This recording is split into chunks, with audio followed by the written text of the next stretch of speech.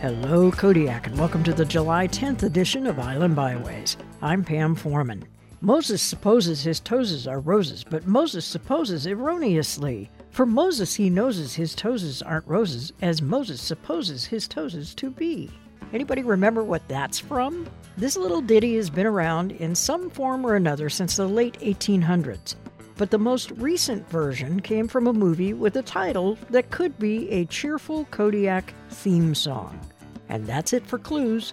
You can give me a call at KMXT if you know the answer. The whole reason that little ditty is stuck in my head is the abundance of roses right now. They're filling the hillsides with color, those delicate pink blossoms. Don't be fooled, these are tough plants, and they seem to thrive when the winter is harsh like our last one was. The wildflowers continue to put on a great show in the meadows and alpine areas. And have you noticed the salmon berries lately? Looking good.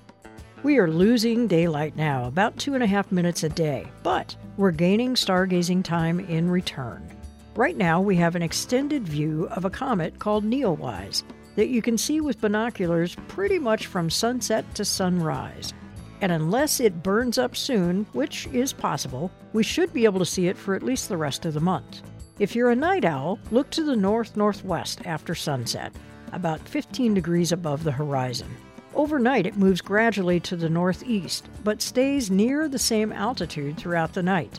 You should be able to see it until nearly dawn, when the sky is just too bright to see it anymore.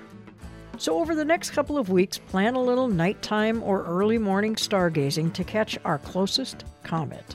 And that's it for Island Byways this week. Have fun and stay safe out there. Thanks for listening.